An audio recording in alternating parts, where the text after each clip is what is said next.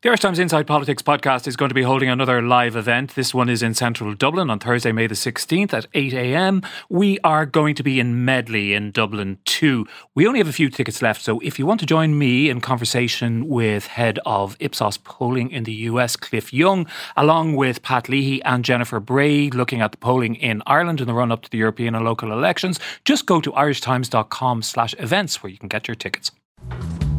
How you all doing? It's Sunday, September the 24th, and you're very welcome to the Workman's Club for this live edition of the Inside Politics podcast from the Irish Times. I'm Hugh Linehan. With me on stage, as opposed to in studio, from the left, we have Fia Kelly, Mary Minahan from our political staff, and Pat Leahy, our political editor. And Mary, I'm going to ask you a question first, because you're the only one who's officially on duty today. And there's been a lot of talk in the news over the last week or so about rosters. And I wonder, who does your roster, and is it a good one? Yeah, it's remarkable. I'm the only one, I think, on a non-alcoholic beverage, and I always seem to be the one working. I'm sure it's a coincidence. Whenever there's a big GAA match, who does your roster involving Dublin Pat, or who does Mary's Tipperary, roster? it just seems to always be me. There's a committee of elders who put that roster together.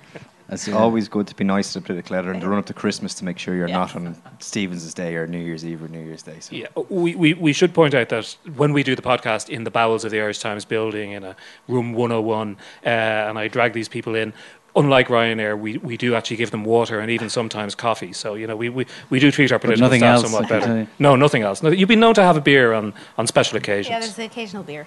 Yeah. Now, budget day. You're all very welcome. We're not used to doing this kind of thing, so do bear with us. We've got about an hour to discuss political issues and one political subject in particular we want to dig into. And we'll open it out to the audience or give you an opportunity to interject at some time. You might need to shout quite loud because I'm blind as a bat and it's very dark out there, so it's very difficult to see. Very difficult to see where people are. But our subject for the day is a sort of a perennial one, an eternal one in Irish politics, Pat, and that is the duopoly, the recurring power, the never-ending presence of the two big political parties, Fine Gael and Fianna Fáil. As long back as I can remember being cognizant in any way, people were giving off about this. In the 60s and 70s, the criticism came mostly from the left, that these were blockages to the emergence of what might be called real politics, of having a social democracy versus a Christian democracy. Then in the 80s, there was a kind of criticism, and the 90s, there was a kind of criticism that it was a kind of a deep state control of the system, which in a way gave rise to the PDs. And their power has gone down. I mean, I was looking at their share of the vote, let's say in the late 70s, was well over 80%. Now it's probably slightly under 60%. But if you look at this weekend's Irish Times and at an article by you focusing on where Leo Varadkar is taking the party, or an article by Fiach looking at where the head-to-head battles are going to take place between those two parties, it's still ultimately all about Fine Gael and Fianna Fáil. Well, it's the most important dynamic in our politics at the moment, at least in electoral terms and probably in governmental terms, between Fianna Fáil and Fine Gael. I mean, you're right, it's a statement of the obvious to say that they're not as popular electorally as they once were. Until the early 1980s, they were pretty consistently in the old, what we used to call the 2.5 party system between Fianna Fáil, Fine Gael and Labour. They were scoring up to 90% of the seats, of the votes and of the seats in the Dáil. A bit of a decline began in the mid to late 1980s. There was the rise of the PDs. There was the rise, to a certain extent, of Democratic Left. In a sense, that wasn't at all surprising. And if you look at across Europe at these big catch-all parties, you tended to see a decline in other similar parties, Social Democrats in Sweden being an obvious case in point. But in a way, I think if you look at Fianna Fáil, the great triumph of Bertie Ahern electorally was to mask the natural decline of the biggest catch-all party. The natural decline. I mean, if you think of it in this way, when we were growing up, particularly in rural Ireland, it made sense to talk of Fianna Fáil families, Fine Gael families. That is true to a certain extent nowadays, but it makes much less sense. As levels of education and levels of affluence increased, voters became less rooted, particularly in urban areas. Their votes were up for sale in a way, and Bertie Ahern's genius was he twigged this, and he gave effect to that by, in an electoral sense, by essentially buying those votes to hold on to them. Of course, we subsequently turned out he was buying them. He was buying them with our money. But so when the great collapse of Fianna Fáil came, I think what you saw was not just a reaction to the economic crash of 2008. This was in the 2011 election, but in a way, all that natural decline in the big catch-all parties vote that was occurring throughout the 70s, the 80s, the 90s was just masked by other factors, particularly by Bertie Ahern. But if you turn that around now and look at where we are now, in a way, the surprising thing is that there seems to have been a more than a stabilisation in the vote. Fianna Fáil have come back fairly clearly and consistently in opinion polls. Fine Gael are roughly about where they always have been. The 2011, if you look at the electoral history, 2011 result when Fine Gael won 37% of the vote and 77, 78 odd seats. That was the that was the outlier. It was a freak for Fine Gael because of particular circumstances. They're now more or less at their historical mean. Fianna Fáil are 10 to 15% below what their traditional level of support would have been. Do you think that's there's still quite remarkable. Do you think there's any prospect that they could return towards that level, back up towards the high 30s? I find it difficult to see. The voters have not forgotten the crash, and while blame is not as acutely focused on Fianna Fáil as it once was, there's still a fair share of it to go about. And anyway, just to go back to what I was saying a minute ago about that natural decline of the big party, that has already taken place. Those votes have become promiscuous in a way. The voters have become promiscuous, and it's difficult to see any party, I think, returning to the stage where it consistently gets 40 plus percent in electorals. The other thing that contributes to that continuing dominance, I think, of the big parties is the fracturing of the alternative, and we can talk about that in a bit, I suppose. I agree with Pat that I think the electorate is becoming increasingly unsentimental. You just have to look at the treatment of the Labour Party in the last election. You know, a 100-year-old party just completely devastated by people who felt betrayed by that party's over-promising before the election. You know, decades come and go, and, you know, election after election can kind of feel like Groundhog Day. And when you meet the new boss, he's pretty much the same as the old boss in many regards. But, you know, I do wonder, are we in a kind of a holding pattern that will have to end at some stage? And you know, I think between Fine Gael and Fianna Fáil there is a codependency. You might remember Brian Hayes, who's now an MEP, wrote a curious article for a rival publication after the last general election, and the last but one general election, sorry, when Fianna Fáil was brought low, and he said, you know, Ireland still needs Fianna Fáil. I think he meant Fine Gael still needs Fianna Fáil, because as I say, there is this kind of a codependency thing, and that's not new though. That kind of probably goes back to the origins of the parties. I think if you look at the posters, a lot of their posters are always about keep the other lot out. Oh yeah, and like I don't think Fine Gael will ever reach that kind of catch-all peak that Fianna Fáil reached. You know, I mean, Fine Gael is a catch-all party in the sense that it represents everyone from, you know, rich lawyers to rich farmers, and you know, a few other you know, there are some different people in there, like Catherine Byrne is an obvious example, a Dublin TD who certainly wouldn't be in either of those camps. But you know, there is this Middle Ireland keeps voting these parties in. But, Middle Ireland, you talked about when we were growing up, that wasn't today or yesterday, Pat. So Middle Ireland is getting older.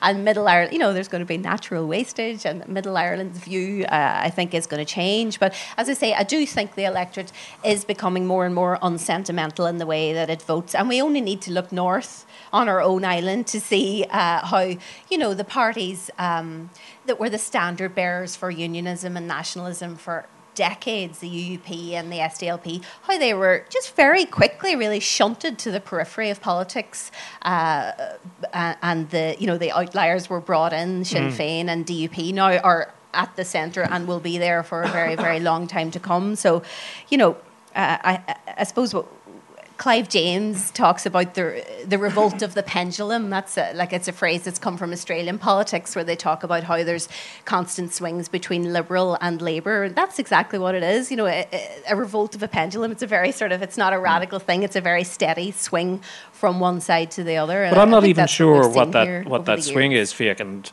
given all our references to age, I should say, I think I'm the oldest one here, and I definitely remember elections. Thank you, Pat. All the way back certainly to the 70s. But for this two-party duopoly ever to end, which has always been the dream of many commentators, including some in the Irish Times, mentioning no names, one's initials would be FO, for example, and for that to happen, it always seemed to me one of those parties had to completely collapse. And either get wrapped into the other or disappear entirely. And sometimes people thought that was going to happen. People said that was going to happen to Fine Gael after 2002, and it didn't. Yeah. People said it was going to happen to Fianna Fáil after 2011, and it didn't. So there's something of resilience about them. It's not just to collapse. It's either to collapse or coalesce. So, the great hope of people like, for example, Sinn Féin after the last election was that they, by staying out of any government formation notions, by promulgating this idea of a government of the left, which they probably knew wasn't going to happen, that they would be able to force Fianna Fáil to adopt the junior position in a Fine Gael-led coalition, which would be the same thing as you say, forcing them together, thus opening up the opposition for the left, a Sinn Féin-led left. Fianna Fáil resisted that. Micheál Martin's, this entire construct we have now is an attempt to resist that. It was Micheál Martin's brainchild, confidence supply, didn't want to leave the opposition open to that because he knew that would probably be the long-term end of his party if he was to go in as a junior partner with Fine Gael. So they have self-consciously resisted that. There has been no desire to coalesce. I think the funny thing is they both know that. Mary has touched on this, that this idea of a Fine Gael, Fianna Fáil coalition, I think is as far off as it ever was, because they both know that in order for both of them to thrive and survive, one needs to be a big party in government, the other needs to be the big party in opposition. And if you speak to people in both parties, the idea of coalition, particularly in some of the Fianna Fáil side, is just not a runner, because they know, first of all, that were they the junior partner, it would be probably they would have to take a lot of things they didn't like. There'd probably be a diminution of their identity. But they also know that culturally it wouldn't wash as well. So they know that this duopoly has to survive for both of them to thrive. There's a really obvious question here which always comes up when we talk about this. If somebody landed from Mars and walked in this door and saw this discussion, they'd say, what is the difference between Fianna Fáil and Fine Gael? What would the answer be now in 2017? Well, let me pivot slightly on that. We'll get back to that because it's a longer, more developed point. But I think a more important point is not what we think the difference is, but it's what they think the differences are. And I remember during that long period last year between the election and the formation of the government, when there was this on-off talks between all the parties, between Fianna Fáil and Fine Gael, which culminated, and all sorts of contacts, backdoor and otherwise, were going on, and culminated in Enda Kenny's offer of a grand coalition, which Micheál Martin, of course, rejected it. And I went on a kind of a tour of the grassroots of Fianna Fáil at that stage. I went all over the country and spoke to people at a local level for their views, particularly on this point, which was a live issue at the time. And what struck me was not so much, that there was a difference between Fianna Fáil and Fine Gael in policy terms, because of course that would be very difficult to find.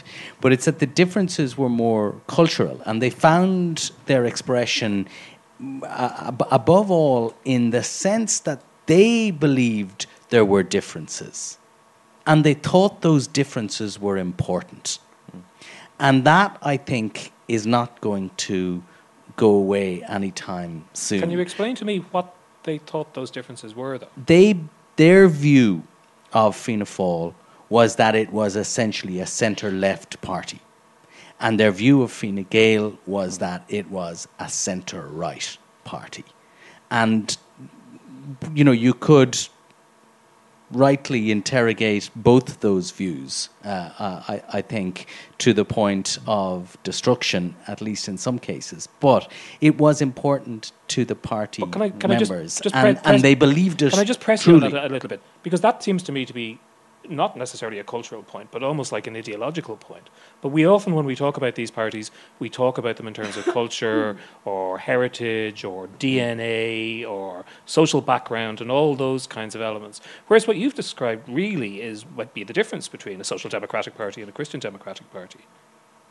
But so are they? That's what they would like to see the difference between the two of them. Is Fianna Fáil, in its own conception of itself, whatever about is on the its things policy they papers. talk about, if you talk to Fianna Fáilers about the history of their party, the heritage of the party, the things that they talk about of which they are proudest in relation to Fianna Fáil's achievements in government tend to be things like housing, education. It's not, they don't talk about the economic boom. They don't talk about the North. They talk about They don't talk about Lamass. things. They don't talk about Lamass and the economic No, turnaround. they do, but Okay. they talk about using the fruits of economic growth for essentially social projects, and it's quite striking, I think, when you think of the record of Fianna Fáil in government, particularly over the last 30 years. There's quite a disconnect between those between the achievements of those governments in some respects and the sense that the organisation, or much of the organisation, has of itself. Yeah, I think when people are talking about politics around their kitchen table, you know, they're not discussing whether or not the party they've always voted for is Christian Democrat or Social Democrat. And like everyone in the room knows this from listening to their own maybe parents or grandparents talk. You know, Fianna Fáil has been the party that, in their view and their supporters' view, represented the little man. And there was lots of work for men when Fianna Fáil was in power. And education is a thing that they can actually rightly be proud of, and what they did there in past decades. Whereas a Fine Gael family would talk about, you know, honesty, decent values and so on, lack of involvement in tribunals. Is that bail for me? And, it's quite nice, but keep going. The idea of riding in on a white horse to solve the problems that had been created when Fianna Fáil were in power. So, you know, each party, I suppose, and its supporters repeatedly tells themselves these, what might be myths, really, over and over again. Yeah. Any kind of community, I suppose. My favourite answer to that particular question that you pose is, what is the difference between Fianna Fáil and Fine Gael? I put the same question to someone senior in Fianna Fáil this time last year. I don't know if the audience is familiar with two TDs. One is Kate O'Connell, the TD for Dublin Bay South, who's a Fine Gaeler. Another is a TD for Cork South West for Fianna Fáil called Margaret Murphy O'Mahony, who's a quite rural TD. You know, she basically is, you know, she's a typical country Fianna Fáil TD. And I said, what is the difference between your two parties? And this person said, I'll tell you the difference. Kate O'Connell and Margaret Murphy O'Mahony, that's it. It's cultural. It's nothing more. And they feel that quite strongly themselves, that they are perhaps, Fianna Fáil would see itself as a kind of more earthy party, you know. And Kate O'Connell, for those who don't know her, represents a middle-class Dublin constituency, isn't originally from Dublin herself, and is a successful businesswoman as well. Yeah, she runs a chain of pharmacies with her husband. Margaret Murphy O'Mahony, I think, is more from a farming background, was quoted in Miriam Lord's columns yesterday as saying that she wasn't a women's liber or something like that, but that's the way it was defined. Yeah, but at the same time her husband stays at home and minds the kids, like, so. But it was interesting that was the reference point. Yeah. That was the reference point, that they almost defined themselves against that caricature they have of Fine Gael, which is kind of the well-to-do, which Enda Kenny doesn't person. fit, and many other Fine Gael rural TDs don't fit, do they? No, but that's the story that Fianna Fáil tell themselves about the differences between the two of them. And like, would the Andrews family fit that caricature or stereotype? No. Jim O'Callaghan. Jim O'Callaghan shares no. It's the tales they tell each other to magnify the differences that aren't really there. Yeah. And one of the ones that came back to me recently was this spat about cutting the VAT rate for builders to get a house building going. You know, Fine Gael mock indignation, horror and woe. How dare we do this? Pascal Donoghue and Leo Varadkar publicly saying we're not going to do it, when the fact of the matter is both of those men were part of a negotiating team last year that tabled the same proposal, the exact same proposal. So there is no difference policy-wise between the two of them. It's the tale they tell themselves. As Mary says, Fine Gael tells itself the story of we are the people who came in after Fianna Fáil ruined the economy. Fianna Fáil tells itself the story, we are more in connection with the little man, with the communities. And this does go back to the roots of both parties, doesn't it, Pat? Like, Yeah, you can go back it is into the a real 1920s thing, yes. and see these exact things as well. These are real differences. As Fiach says, you can argue about the extent to which they make a difference in policy terms, or to which they find expression in policy terms when the two parties are in government. And of course, a Fianna Fáil, Fine Gael coalition is possible in policy terms, as Fiach again points out. But whether that is whether that is a particular peculiarity to Ireland, I'm not sure. I think it's that it possibly has more to do with the way that centrist politics has been under pressure from the extremes, emboldened by the economic crash, and I suppose it's happened in other European countries as well. I can't think, maybe you can, of a similar example of two centrist parties which are quite close together in their policy on most of the key issues that affect people, never entering a political alliance together. Well, they're in a sort of political alliance now. I suppose that's the first time, apart from maybe from the Talis strategy at the end of the 1980s. Yeah, which was more formalised. This is formalised, and it gives an absolute lie to the idea that they could never go into government on policy terms together, because they have a document agreed between the pair of them, which is a very loose policy framework, but it's still a policy framework. Yeah. We're going to have a row, we're going to have a sham row in the next few weeks over whether it's going to be USC cuts or raising the threshold of income tax plan. But the idea that they couldn't do coalition on policy basis is a nonsense. It's the cultural differences between the two parties. Yeah. But policy has only ever been a part of the political debate in Ireland. It's only part of the political identification. Well, then, can we talk a bit more about the culture? Because accepting that the true Irish TD from a rural constituency represents Fianna Fáil in one of these models, and somebody from a middle class Dublin constituency represents the other. Everybody has a bit of this in their DNA. I have quite a lot of this in their DNA, of either one side or the other, or an interesting mix of the two. So, for example, full confession, full disclosure, my DNA is very Fine Gael on both sides of my family, and that comes. Presumably, they checked that out before they let you into the Irish Times. Yes, they did. I did. I had to go through a rigorous test, and those things run quite deep in all kinds of ways. You buck against them when you're young, and you come to terms with them, or continue to buck against them for the rest of your life. But on everything from the national question to the position of the country, those kinds of issues, which traditionally, Mary, did form part of the divide between the two parties. But I think the outside world is butting in now on Little Ireland, I've heard this was a theme of Enda Kenny's, the whole thing about the centre must hold.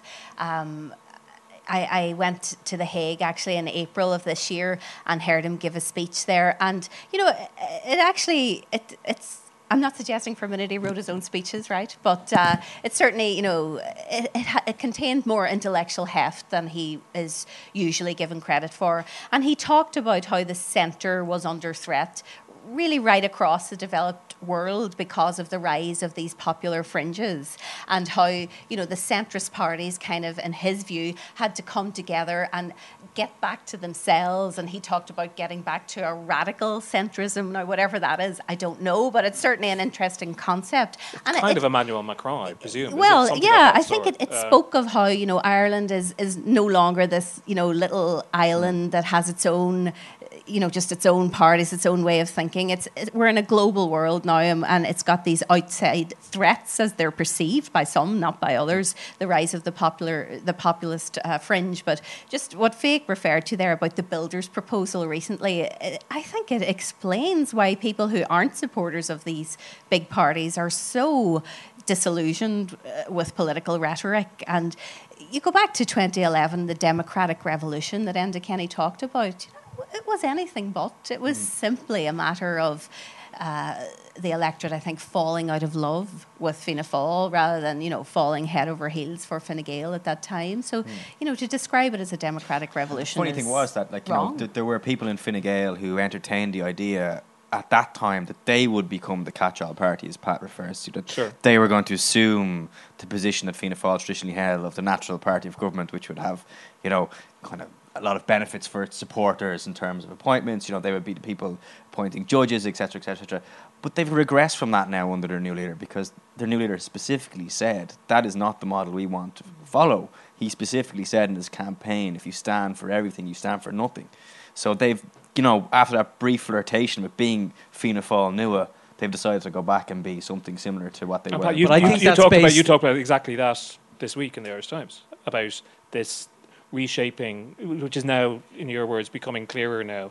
This aspirational republic, or I think there will be a harder and sharper edge, if an edge can be both harder and sharper. Yes, perhaps. definitely. It's a question of physics, I suppose. But to Fine Gael's appeal, and I think Leo Varadkar was very clear during the Fine Gael election campaign that this is what he was offering. It was a more sharply defined centre-right offering. He talked in economic terms. He talked famously of the people who get up early in the morning. We know what that means. I was focusing in yesterday's column on a couple of lines that he had omitted from his tell us speech. about that. This was a speech that Taoiseach was giving at the IBEC dinner on Thursday night.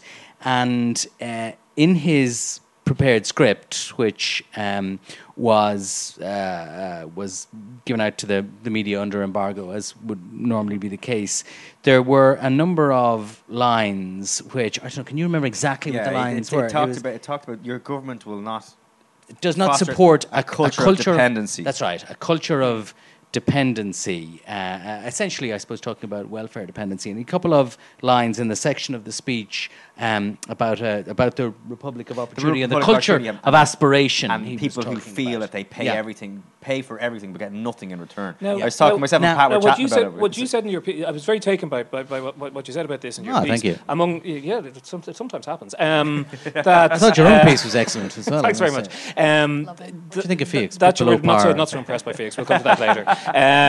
That you were talking about, this was perhaps, he realised this was not the appropriate forum to be delivering essentially 700 versions of Russell Carroll Kelly's dad sitting around in their black tie. This was not the time to be telling them that we don't believe in extending the welfare state. It wouldn't have looked good. Yeah, the point I made was that taking out the lines out of the speech was evidence of the smart political judgment of not wanting to talk about welfare dependency in front of a bunch of guys in black tie. A bunch of rich people. Yes, where wealth creators, I'm sure. Rich people.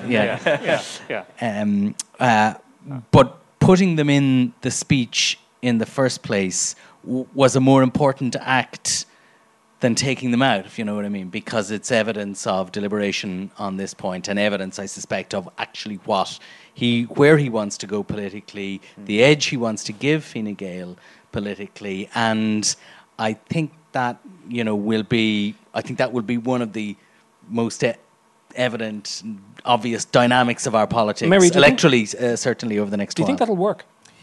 Well, it's very clear that Varadkar is appealing to a niche now. He's not appealing to this. He doesn't want to go down this road. It's a big niche. Yeah, it's a powerful niche. That's the important thing. It's a powerful niche. So while it's small in numbers, it's big in influence. And it's not that small in numbers. I mean, we're talking about people who pay PAYE. You see, this is the thing. He talks constantly about the middle class. I think it's something that Tony Blair, when he was beginning, touched on this aspiration. People are aspirational, whether or not they're technically middle class, they think of themselves as middle class, and they certainly want their children to be middle class. So I think that is what he's trying to, those are the kind of buttons he's trying to press, if you like. It couldn't be more different from the Simon Coveney message. During the campaign, Simon Coveney, the leadership campaign for Fine Gael, Simon Coveney talked about, the man in the sleeping bag on Grafton Street. Leo Varadkar doesn't concern himself with this person, Simon Coveney talked about overtures to the Green Party.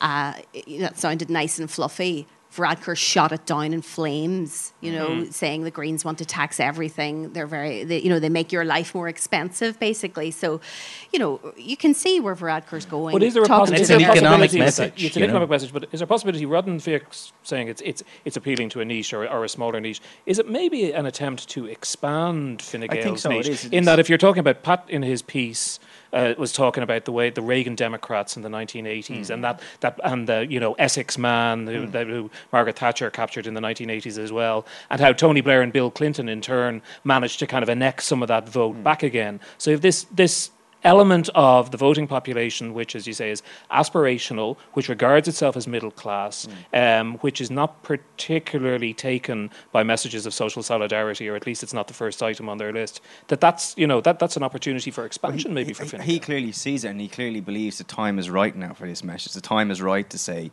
there are people out there who've paid through their teeth for everything in the last 7 or 8 years, and they haven't been given a break. Like, again, another manifestation of that in the last week was leaders' questions in the Dáil the other day. And Brendan Howland got up and pressed him on this idea of increasing the limit at which people are the entry level for the higher tax band. And Howland specifically said, there are people who are on lower incomes and they should be brought up out of the tax bracket entirely. And Enda Kenny did pay lip service to that over the last few budgets. There was a move to kind of have a certain cohort of people who don't pay any tax, really. There are a large number of people. Take people out of the USC. The USC a third of income. Yeah, third of the income USC earners, was designed to catch everybody. And what has been done over the last years is to have people, I think it's below 13 or 14,000, to don't pay any USC. He quite specifically said, no, that's not what we're doing. Everybody should pay something. And my attitude is that the people in the middle are the ones that need the break. It was so specific, it could not be clear that this is where he is going and where he wants to go. And it was a complete repudiation of almost everybody in the Dáil around him, everybody. And I think that's where Fianna Fáil will be happier with him as a leader than they were with Simon Coveney, because they can go, look at that guy, he's Norman Tebbit, he's up on your bike, that's who you're dealing with. And we've heard a bit of that about Tory boys and all that kind of stuff, Pat, already, haven't we? There's going to be plenty of and I think that will be the assault on Varadkar. Will be he's a right-wing maniac, basically, is what you'll be what you will be told. A frightening thought.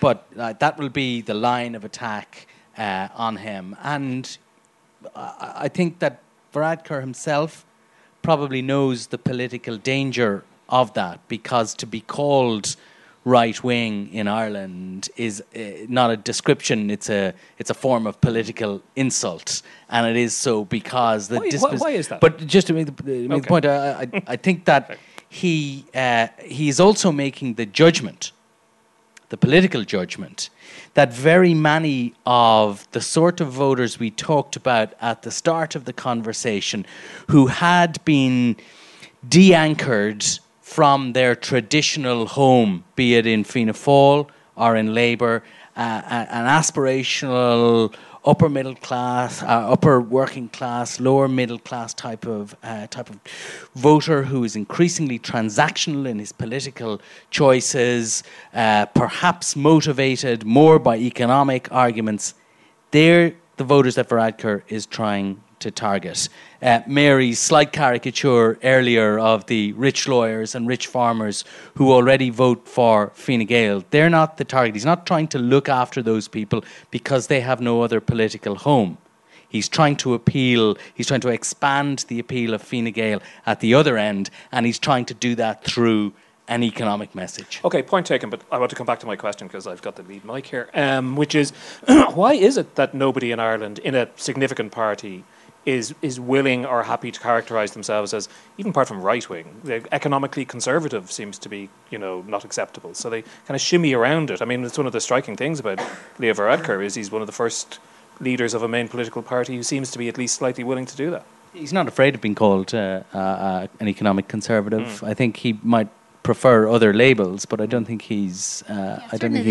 Varadkar wouldn't have been. I haven't heard him speak about it recently. I mean, he has evolved. There's no doubt about that. I'll tell a story about that point. When Varadkar first broke on the political scene, a senior.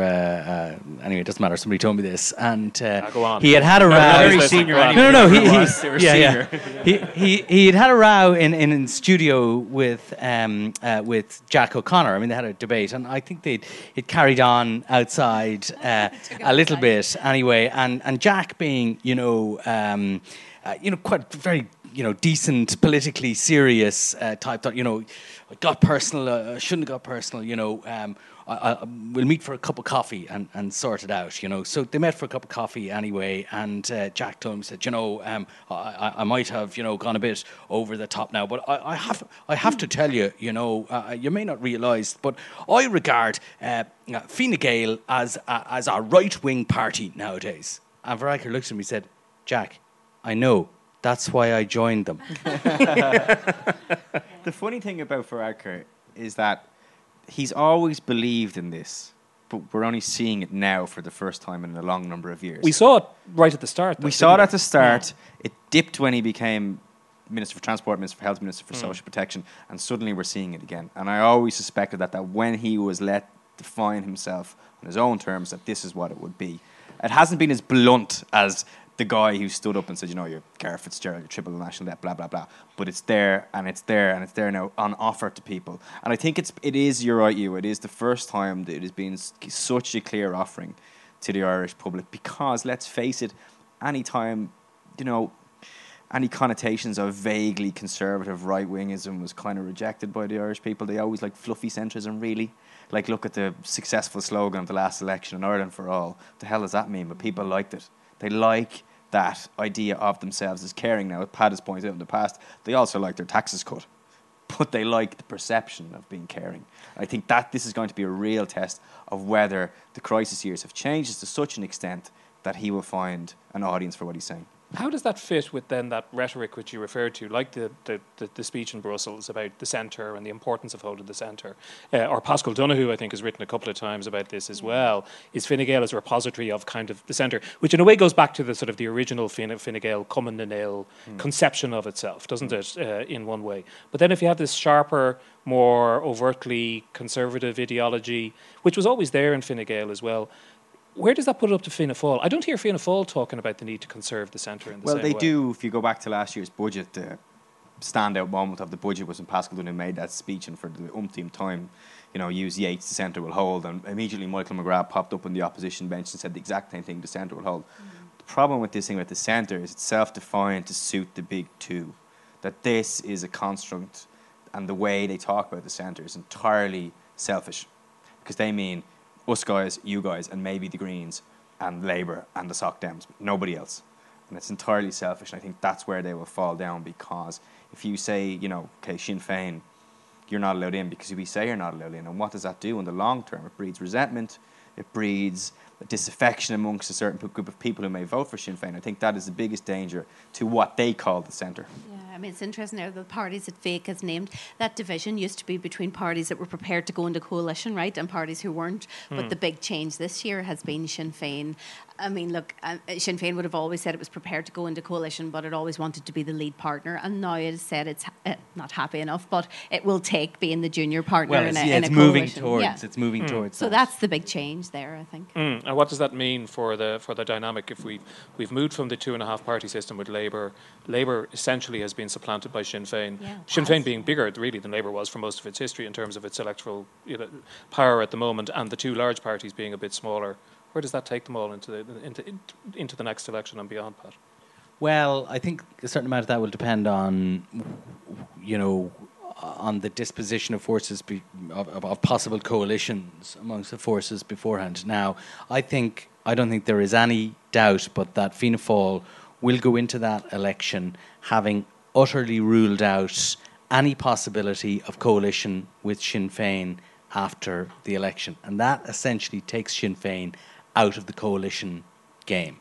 Now, there are elements, and Fianna has written a fair bit about this, there are elements within Fianna Fáil who would form a coalition with Fine Gael, or with Sinn Féin, but I think that the leadership will rule them out, and I think everybody will have no choice but to toe the line on it, which leaves Sinn Féin in the situation of not having a route to government after the next election. Fiach, you've been pretty good at plumbing the differences within the Fianna Fáil front bench on that. Yeah, I think Pat's right. I think that the fact that the leadership have so strongly set their face against it that it's not going to happen. I think there are a large number of people within Fianna Fáil who, you know, in talking to a lot of them, either off record or on record, the vast majority of people you speak to in that party accept that it has to happen at some stage.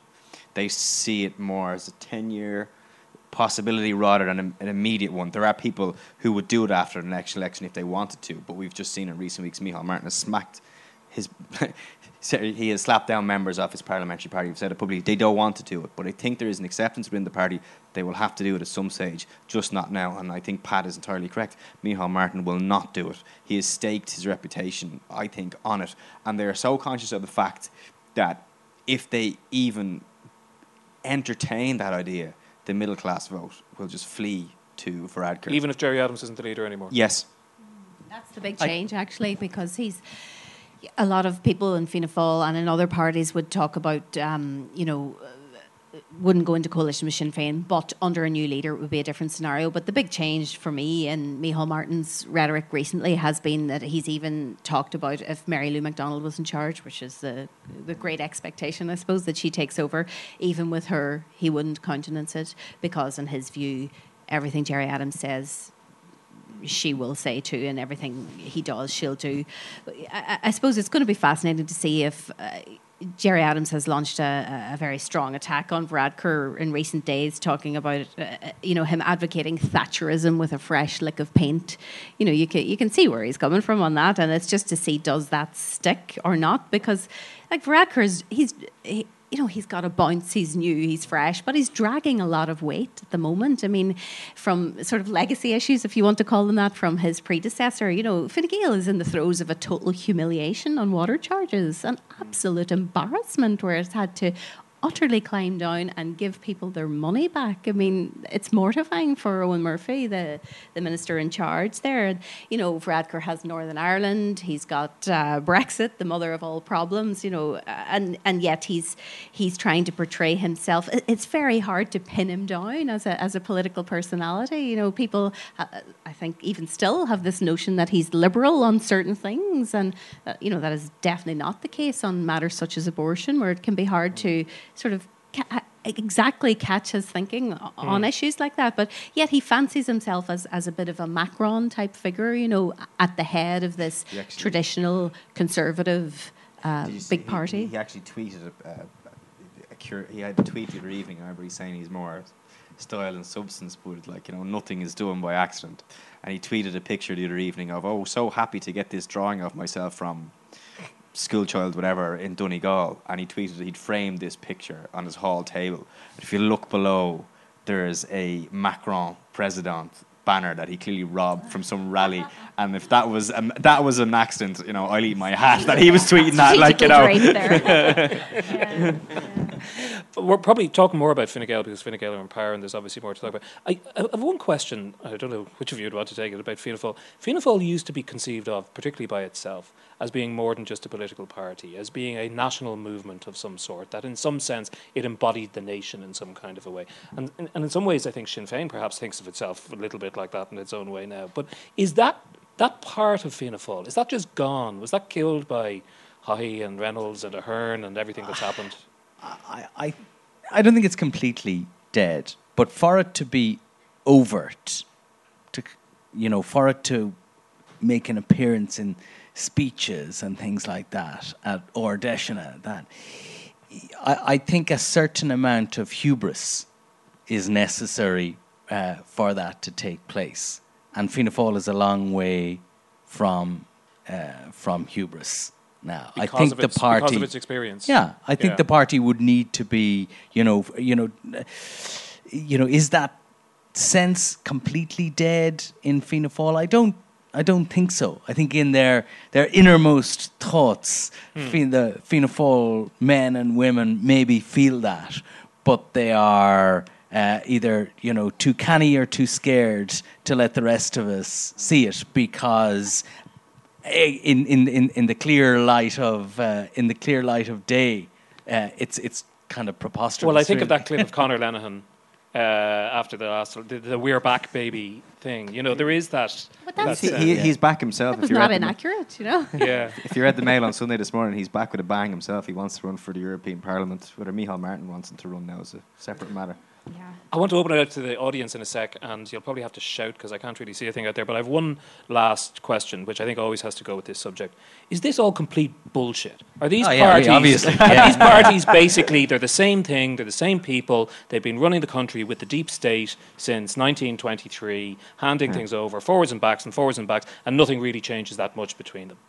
Well, you know, it is a source of great wonder to some people and great frustration to many other people that voters keep voting for these parties. But that is the voters' right. And the one thing you can say that while there are certainly aspects of the strength of Fianna Fáil and Fine Gael that make our politics very, very resistant to change, and often that is a bad thing.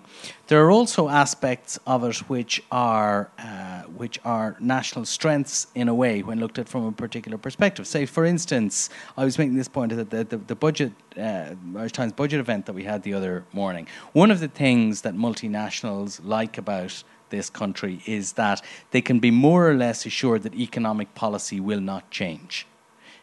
Governments change at every election. Look back at the successive elections, even through the years of the Bertian hegemony.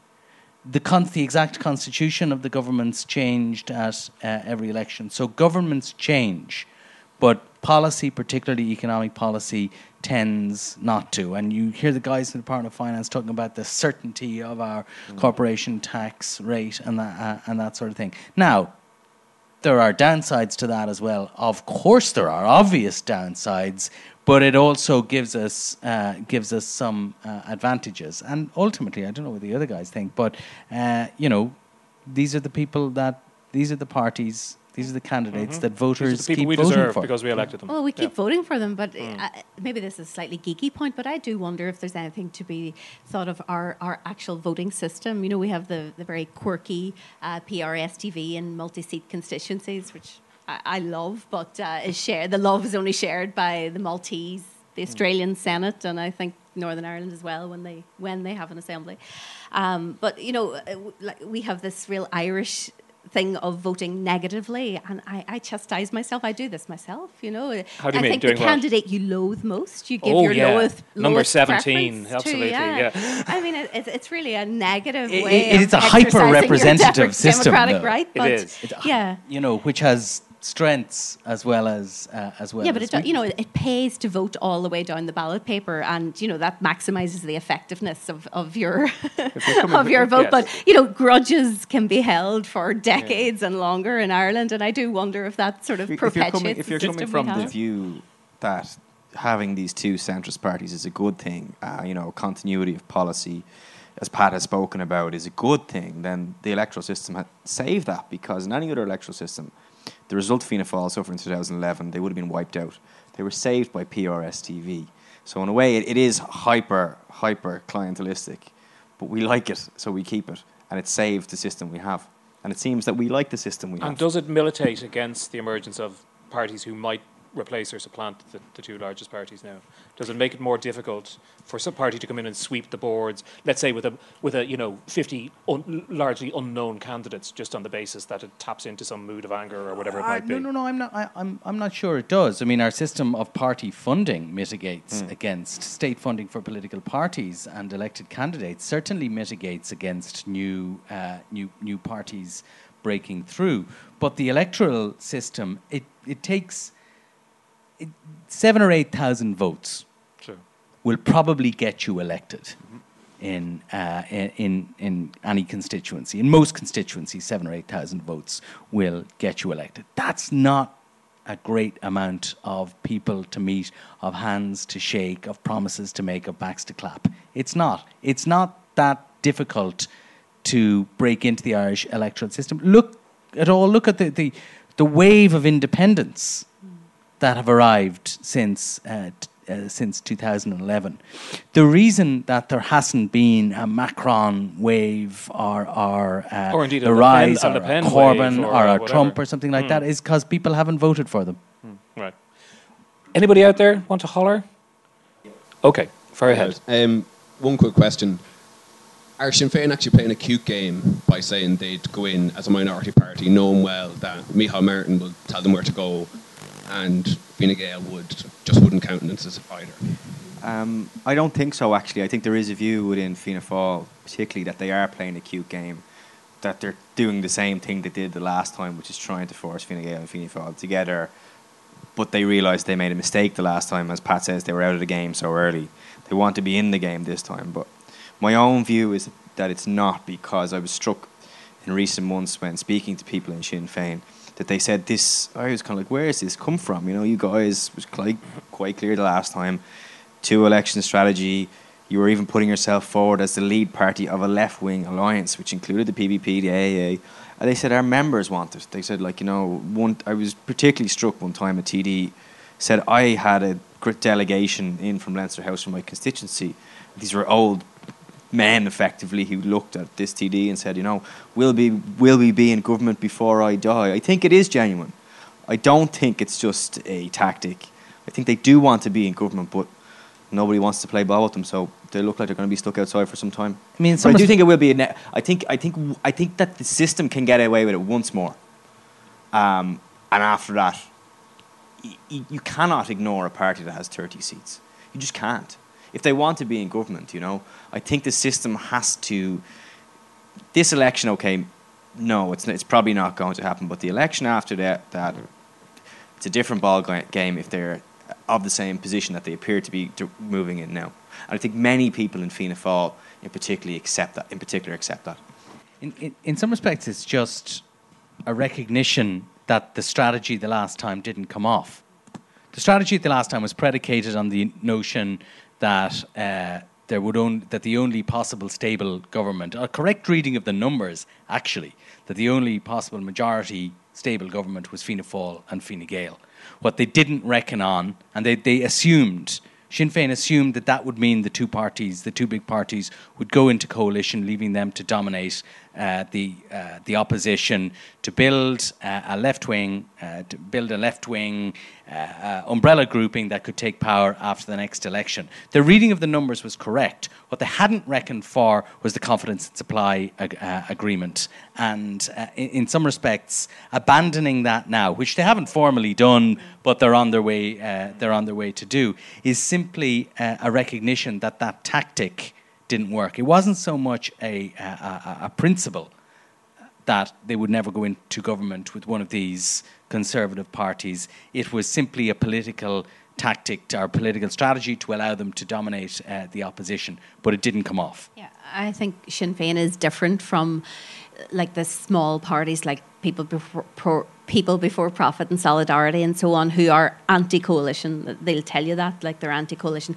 Like Sinn Féin, and it's interesting that you said that was coming from their membership, that way of thinking. I mean, if they didn't respond to that, they put themselves in a really dangerous place politically, because people don't want to keep voting for a party that's going to be in permanent opposition. You know, you can't keep marching your people up to the top of the hill and then saying, all right, we'll just go over to the opposition benches again and again and again. So I think Sinn Féin really does, as it frequently says, want to be in power on both sides of the island, but that therein is the problem for them, I think, because people will look north and say, well, what is going on there? You can't quite get it together there at the moment. And that's why what's going on in Sinn Féin at the moment is so interesting, because they're actually having to plot out not their strategy, not just for the next election, but for the one after that. And that, of course, it's not just Adams that will be gone by then, but that entire generation of leaders that grew up in the conflict and who were defined by the conflict and the subsequent peace process. There's a generational transfer that is happening there, and they're having to figure out. They're doing a series of meetings in the autumn on a 10-year strategy.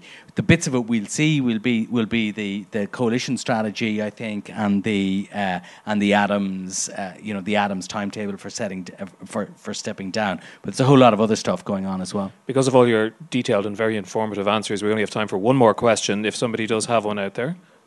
Anybody else? Yes. Yes, go ahead. Hi. I moved to Ireland from Germany last year, so I'm kind of acquainting myself to Irish society and politics. What I can see, though, which a lot of politicians seem to be ignoring and hoping that it doesn't come up, is the issue of Irish unification. I hear a slow drumbeat coming from Sinn Féin. They haven't said it really loud so far, but I feel it's coming in the next 2, 3, 4, 5 years. And I get the feeling that all the established parties are hoping that it's not going to come up and hoping that it's going to go away. I see Sinn Féin gradually pushing for this, and I don't know. My question is, do you think that they really have any plans? Mary, How to you're deal with that? the Derry woman, the person who's most acquaintance with the border. I'm going to ask you to answer that. Yeah, I mean, I suppose Sinn Féin pushing for Irish unity wouldn't be a new development, but I think Brexit has changed everything. You know, what the leaders of Sinn Féin have tried to achieve through many, many years of violent and non-violent political intervention, you know, everything, it could be just turned on its head now. I do actually think a united Ireland is closer than it's been for a very, very long time at the moment. And ironically, Sinn Féin has, I suppose, the voters of Kent to thank for it, strangely. I don't think it's as immediate as Sinn Féin would like. You hear them speak about, we want a referendum within 5 years. Privately, they'll say that's not realistic. They know themselves it's not realistic. They believe they're looking at more of a 10, 15-year time frame. And sorry, they may want a referendum, but they may want a referendum with no expectation that it will succeed. That's a possibility, but I think they would, if they want it to succeed, because if they hold one and it doesn't succeed, you're not going to back. But the tradition of referendums for independence in other areas of the world, including Canada and in the past Catalonia and in Scotland, is first time out you don't make it, but you build on that. But it takes it off the agenda for another generation. And I think when they want it to succeed, but they're not expecting it to happen within 5 years. They say realistically 10 years, maybe longer. Fianna Fáil's policy, they have a white paper on this, they're going to finalise the coming weeks, is they want United Ireland as well, but they are afraid to, as you say it explicitly, because they believe the situation in Northern Ireland is so delicate now. They also believe that, not that it's closer with Brexit, that Brexit has changed the landscape, and they don't see Brexit as the Trojan horse by which you will achieve in a United Ireland. They are merely restating their traditional aims. Pat, the clock is ticking on us, but a last thought I think on that. I think Sinn Féin wants to talk about United Ireland all the time. I don't believe that it believes it to be a realistic prospect in the immediate future. I mean, a couple of steps have to happen before it. You probably have to have a Labour government in the UK, and therefore a Labour Secretary of State, because under the Good Friday Agreement there can only be a referendum if the Secretary of State for Northern Ireland thinks that there's a realistic prospect of success. You need to have the politics, the north-south politics, the relations between north and south completely transformed by harsh economic consequences of Brexit. All that is imaginable, but not likely in the foreseeable future. The final hurdle then, that if all those ducks are in a row, the final hurdle is you need 50% plus one in the north, and you need 50% plus one in the south. And I think, delighted and all as we are to have so many fine representatives of the 6 counties with us, I think that's a much bigger ask right now than some people appear to think. I think that would be very interesting. The opinion polls would certainly be very interesting. We do have to leave it there. Thanks very much to Fiach, to Mary, and to Pat. Thanks to the Dublin Podcast Festival, which I think is a fantastic new initiative, and congratulations to them for it. Thanks also to our producer, Declan Conlon. I was part of a radio discussion on Friday about gender in radio, where it was suggested that producers only make the tea. Declan very rarely makes tea for me, but the podcast definitely wouldn't happen without him, and he's it's a crucial part of that sort of the backroom way in which podcasts get put together, I know, is being covered in the festival, and it's extremely important. If you're interested in listening to Inside Politics, you can always find us on irishtimes.com/insidepolitics, or indeed you can find us on iTunes and all the other places where you expect to find all that kind of stuff. And do drop me a line at hlinhan@irishtimes.com if you want to get in touch with any ideas. We're always grateful for them, or you can find us all on Twitter. But until the next time, and we'll be back on Wednesday in Room 101 in the Irish Times, thanks for coming along and thanks for listening.